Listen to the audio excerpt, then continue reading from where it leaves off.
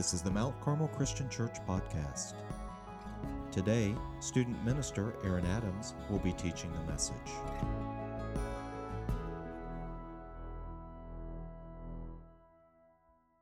Good morning. If I haven't met you, my name is Aaron Adams. I'm a student minister here at Mount Carmel. But I have to admit, this is a pretty special Sunday for me because, this year has been pretty weird, right? So, I don't know, the last however many times that I've been asked to preach, it's just been me, myself, and I and a camera. And it's just not as cool. So this is best of both worlds because you are here in the room, and those of you that are watching online, we love you guys. So this is awesome. So this is good. Now, I got to admit, we're just going to jump right into it this morning. We're going to jump in with both feet. And I'm going to ask you a question. And this is a question that I know you have talked about. It's a question that I believe you've probably discussed with your family and your friends and your loved ones many times. It's probably a question that you have talked about around the dinner table at Thanksgiving when the crazy aunt and uncle come over. And who knows, maybe this question has even gotten heated at some point. You ready? Now, I need legit answers here. Okay? Church, Skyline or Gold Star? Skyline? Ooh, whoa.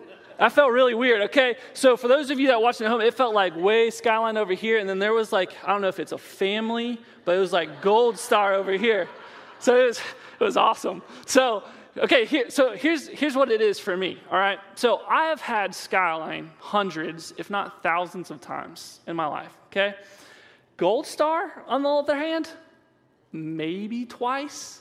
Why? I have no idea, okay? So this is a big deal. And I think it's because growing up, I was always just told Skyline or die. Like, Skyline is life, is what I've always just felt like. In high school, I remember having this conversation with my friends, and it was like, Skyline's always better. So I just roll with it. Friday night football games, after the football games, after basketball games, Skyline is where we would go. So it was always Skyline. But we draw our lines in the sand. Like, this is a big deal. For some of us, we're very passionate about our Cincinnati chili. We're passionate about Skyline or Gold Star. For some of us, you're like, I've never had to think this hard about whether I cared more for Skyline or Gold Star. And if you're not from the Cincinnati area or you're watching online and you're not from Cincinnati, you're like, why would I even care this much about this? But we draw our lines in the sand about a lot of things. And I have a friend, and his family would be Skyline type people. They would be that kind of person, that family, when they would walk into their local Skyline, the waiters and the waitresses, they would know their name, they would know their order. It was that kind of first name basis. They were family there. Now, my friend, he would go to Skyline with his family. It was no big deal. I think he probably enjoyed it, at least a little bit. But when he was not with his family, he was Gold Star all the way. And his family didn't know. I'm not sure they still know. And so I'm not going to name my friend because, as the old saying goes, snitches get stitches. And I am not about that life. But we draw our lines in the sand about stuff. We draw our lines in the sand about our convictions. We draw our lines in the sand about the things that we are passionate about. We draw our lines in the sand about how we raise our families. We draw our lines in the sand when it comes to our politics. We draw lines in the sand when it comes to race, when it comes to religion, when it comes to so much more. Now, what we're talking about this morning goes far beyond Skyline or Gold Star. What we're talking about this morning is far more reaching. It has a far greater impact than Cincinnati chili. What we're talking about this morning are our lines in the sand. If you want to take it a step further, what we're talking about this morning is biases. In other words, what we're talking about this morning is our built-in prejudices. And it's an uncomfortable conversation. Like, it's an awkward conversation because it causes us to have to look in the mirror. It causes us to have to look in the mirror individually on our own experiences and how we react to certain situations, how we react and treat certain people. It causes us to have to look in the mirror when it comes to us as a church body. It causes us to have to look in the mirror when it comes to the Christian faith. And how do Christians treat our communities and the world around us?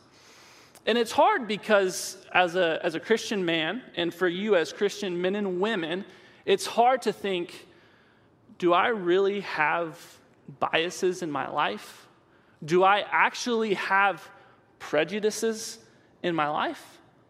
And it's uncomfortable. And that's what we're talking about this morning. And this is why it's so important for us to not gloss over. Because what we're talking about this morning is, where do biases and prejudice intersect with our faith? Where do biases and prejudices intersect with our God? And unfortunately, this is not just a now issue. This is not just an American issue. This has been an issue since sin entered the world. This is a people problem. We have natural biases and built-in prejudices. And sometimes that gets in the way, oftentimes that gets in the way of the mission of God. So we've been in a series called Brave, and we've been in the book of Acts. And the book of Acts is really when we begin to see the church, a group of believers, Christ followers, begin to take their first steps. Those that are charged with preaching and teaching and sharing the good news of Jesus are just beginning to really take their first steps. And there were many highs and many lows, many ups and many downs, and there was a lot to learn. And so in Acts chapter 10, which is where we're going to be this morning, in Acts chapter 10, we have a guy named Cornelius. And Cornelius was a Roman centurion. He was a Roman officer in the very large, very powerful, often hated Roman military. Now, Cornelius is described as a God-fearing man. He was described as being devout in his faith, which meant he took it serious. It meant something to him. Cornelius is described as a person that was a good man, did good, tried to do good for those around him, his family, the soldiers in his charge, and just the community in general. Now, this is what's very important, is Cornelius is a Gentile, which means he's a non-Jew, did not practice the Jewish religion, did not practice the Jewish customs.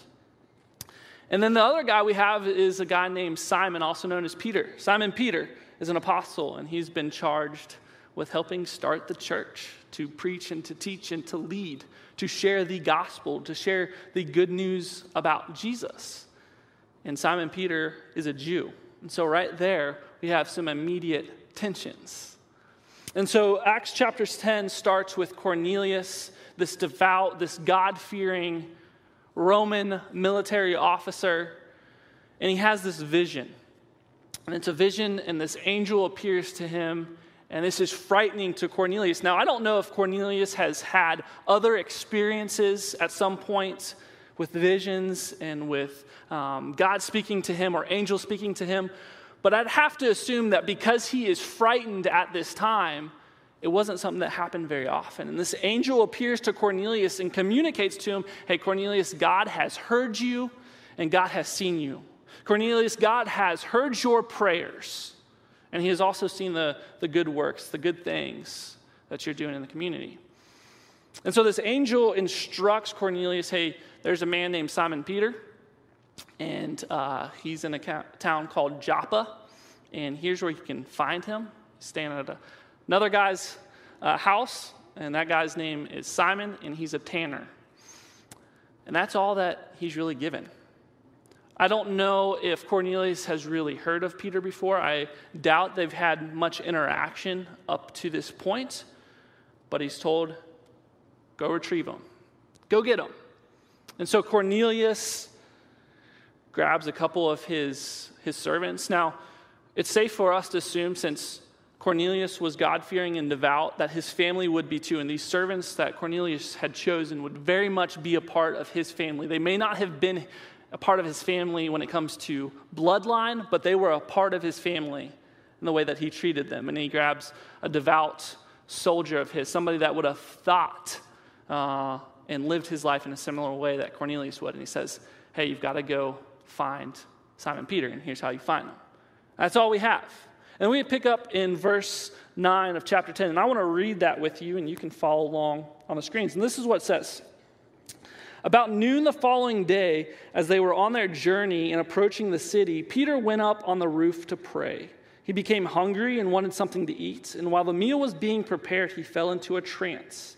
He saw heaven opened and something like a large sheet being let down on earth by its four corners. It contained all kinds of four-footed animals, as well as reptiles and birds. Then a voice told him, "Get up, Peter, kill and eat." "Surely not, Lord," Peter replied. "I have never eaten anything impure or unclean." The voice spoke to him a second time.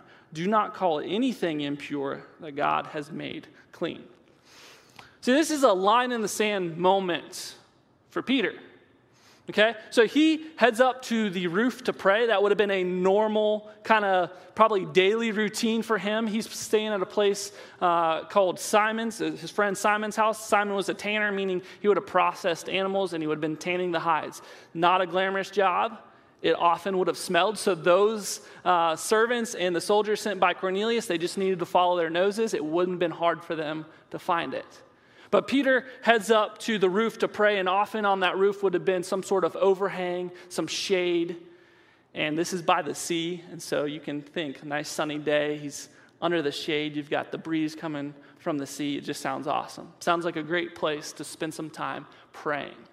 Peter's hungry, lunch is being prepared, and he goes into this trance. And similar to Cornelius, Peter has this vision. And this vision is described to us as a sheet being let down by four sides. And on this sheet contain all kinds of four-footed animals, reptiles, birds, and the like. And a voice says to Peter, "Get up, kill, and eat." And Peter's thinking, well, maybe am I just like hungry? But we don't eat those things. See, in the Jewish culture, you didn't just eat any animal. There were certain animals that were deemed unclean and impure, and you did not eat them. That was part of your Jewish religious law. And so Peter has this voice that says, "Get up, Peter, kill and eat." And so Peter's like, is this a trick? Certainly not. I would never do that. Lord, I've never eaten anything impure. I've never eaten anything unclean, and I don't plan to start now. And then he hears the voice of God a second time. It says, "Peter, don't make anything unclean that I have made clean." See, there's a line in the sand moment for Peter. His Jewish customs, his Jewish religious law said, you stand here. He could literally take his religious law and put it down on that line and say, that's why I stand over here. This is why I believe what I believe. Peter has always grown up learning this since he was young. He would have taught this. And so this idea that you're saying, I can eat that? You're saying, don't make anything unclean that you've made pure? That would have brought some questions, and I'm sure Peter was perplexed. I'm sure he had questions. But the conversation kind of ends there. See, God has already gone before Cornelius and Peter to begin working what was going to happen next. Now remember, Cornelius has sent his two servants and that soldier, and they have now arrived in Joppa. And they arrive at the gates, and they're probably like, hey, is there a guy named Simon, also known as Peter? Is he here? Anybody know him? And Peter, being on the roof, probably heard this, may have been concerned, but the Holy Spirit spoke to him and said, don't be alarmed. I've sent some men. They're here. Don't be alarmed. Don't hesitate to go with them. And so Peter comes down from the roof, meets these men that Cornelius has sent to him, and he invites them in. Remember, they don't exactly know what's going on yet. Cornelius doesn't know why he's supposed to retrieve Peter, and Peter does not understand why they are here. Cornelius has had a vision where an angel appeared to him, and Peter's had a vision where God has spoke to him and kind of said, Peter, It's not you that gets to draw the lines in the sand. It's me. But he's got questions. And he may be unsure at this point what that means. But Peter invites them in, and they kind of, over the next couple verses, describe, hey, we're from a guy named Cornelius, and he had this vision, and we've been told to come retrieve you and come back to Caesarea. And so they do. And so for us, it's, think, well, we'll just get in a car, get in a plane. But for them, the travel was involved. And we pick up in chapter 10, verse 24, and it says this. Follow along. The following day, he arrived in Caesarea.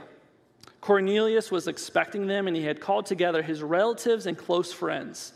As Peter entered the house, Cornelius met him and fell at his feet in reverence. But Peter made him get up. Stand up, he said. I am only a man myself. While talking with him, Peter went inside and found a large gathering of people. He said to them, you are well aware that it is against our law for a Jew to associate with or visit a Gentile. But God has shown me that I should not call anyone impure or unclean. All right, so Cornelius knows Peter's on his way. I don't know exactly what God wants, but I know that Peter is an apostle, and he's going to have some knowledge.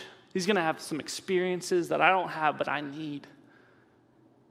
And so he calls around his friends and family because he wants them to be a part of what's going to happen next. What happens next, he's probably not sure, but he wants them to be there.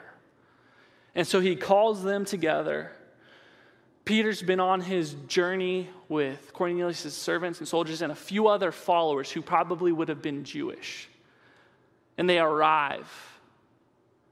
And Cornelius greets Peter by falling to his knees in reverence. And Peter could have taken this as a perfect opportunity to be like, look, I have a Roman military official and an officer kneeling at my feet. Let me take this as an opportunity. Go ahead and kiss my hand. But he doesn't. See, Cornelius and Peter have every reason to not like each other. They have every reason except for one to view each other as enemies. See, Cornelius is a Roman military officer, meaning he most likely would have been on the more well-educated, well-traveled side of things. And Peter, an apostle, most likely would have been on the lesser educated, lesser traveled side. So why would Cornelius have any desire to actually listen to Peter, a Jew? And Peter recognizes the line in the sand. We're not even supposed to associate. I'm not supposed to be in the same room as you. You are a Gentile. See, Jews looked at Gentiles, non-Jews. Guys, like we would be considered Gentiles. Like this is a story about us as unclean. Non-Jews, those that are Gentiles, didn't follow the same Jewish customs, the same Jewish laws. And so Peter right then and there recognizes the line in the sand and says, you do know that we're not even supposed to be in the same room. But Peter also recognizes that God has removed that line in the sand. That wall that had been there between him and somebody who did not believe the same things or practice the same customs as him has been knocked down by God. So he's now faced with a very critical decision to make. Am I going to stand firmly planted where I'm at now with my feet in the sand because it's always been this way? I've always been told this. I've always been taught this. I have taught this myself. Or am I going to take the step forward because God has removed something? He's removed a barrier between me and somebody else. He's removed a barrier, a wall, a line in the sand between me and another human being. And so what happens? Peter in a room, Jews and Gentiles together, strange occurrence for this time, begins preaching and he begins teaching, and he begins talking about forgiveness, and he begins talking about this relationship that you can have with Jesus. This is something that did not happen before this time. Like, this is a monumental moment. Like, for us, we can read it, and it's easy to just glance over, but this is a huge moment in history.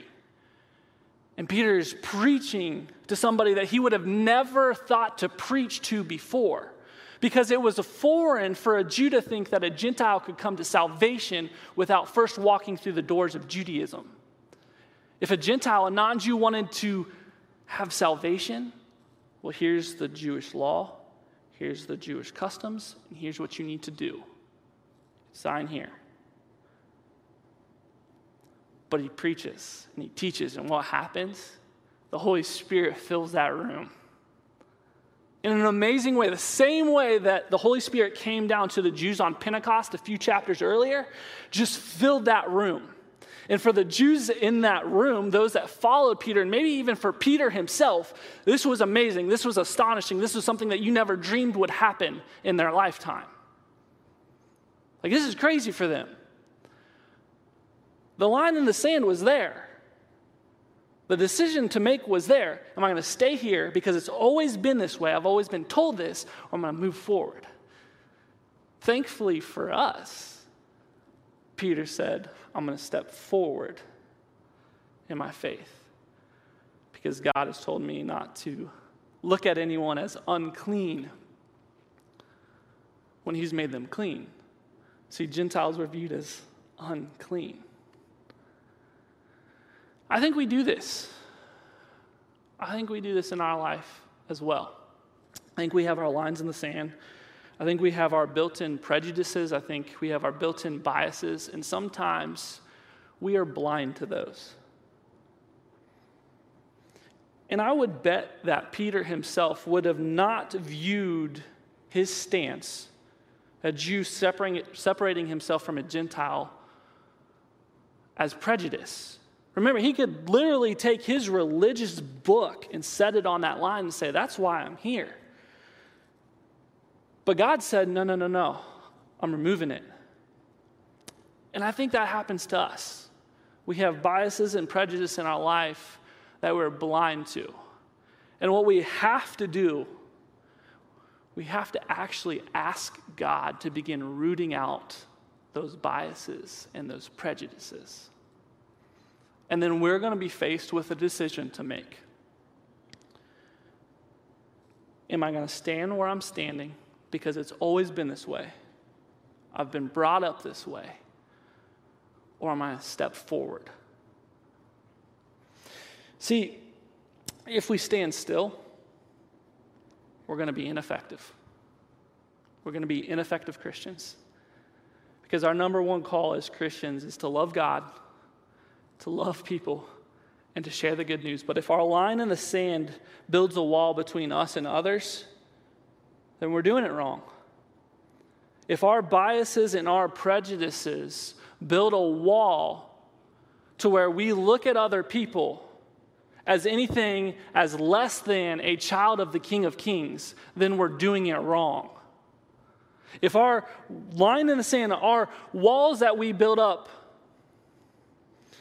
keep us from viewing somebody else as a child of God, and their salvation doesn't begin to rise to the top for us, regardless of their political affiliation, regardless of their race, their nationality, their religion, their experiences, their background, if our care for their salvation does not begin to rise to the top, then we're doing it wrong.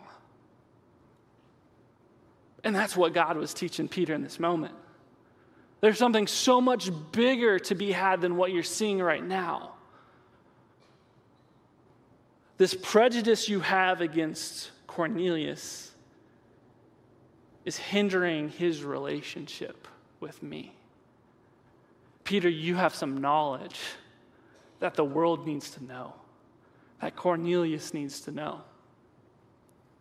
So it's removed. Step forward. And we have that same decision to make today. In our own lives, our own personal lives, and our own personal experiences, I don't have to tell you that right now is a very tense time in our nation, politically, racially, and the like. We have decisions to make. We have conversations that we need to have with family, with friends, and most importantly, with God. See, too often I think we put people in a box and we assume something about them based on their political stance. We put Democrats in a box and we assume something about them because they call themselves a Democrat.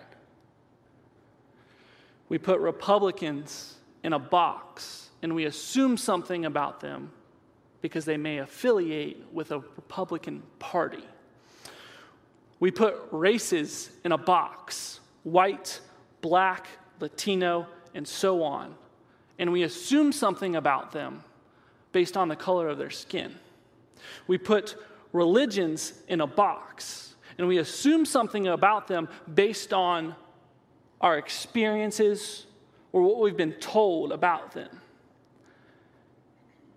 And God's not a God of putting people in boxes. Our God is a God of viewing people as they are, his children. And so our challenge is to step forward. And so I go back to the story of Cornelius and Peter. And that amazing moment where the Holy Spirit just fills that room. It comes on them. And I would wonder, it may not have been that day, but at some point, that group of people, they took communion together. And what a celebration that would have been. Can you imagine that? Like, there's been a gap, and now there's a bridge. And everybody in that room recognizes it. And they celebrate in communion. So I'd love for you to take out your communion. I'd love to share communion with you. Because what communion is, it's a celebration of the goodness of God. It's a celebration that our God is a God who wipes away lines in the sand and tears down walls so that we can have a relationship with him. So if you're ready, you got that piece of whatever it is, bread out. Let's celebrate together the goodness of God. Because on that cross, Jesus broke his body for you and for me, and for all races, for all political parties, for everyone in this world. Take and eat.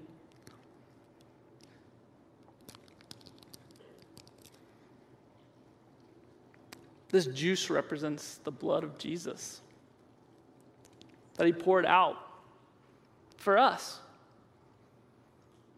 so that we could move forward, so that we can have the chance to be brave and step up.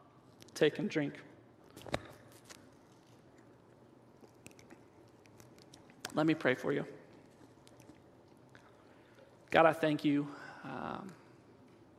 for this church, for the people in this room, for those watching at home.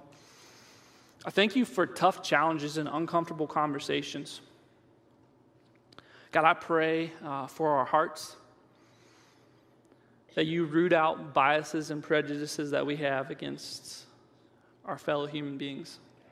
And we don't allow that to create barriers between us and them, and you and them. God, I pray that you'll stir up in our hearts the ability to step forward in bravery and in faith. We love you, Lord. In your name we pray. Amen. I love you guys. Have a fantastic Sunday.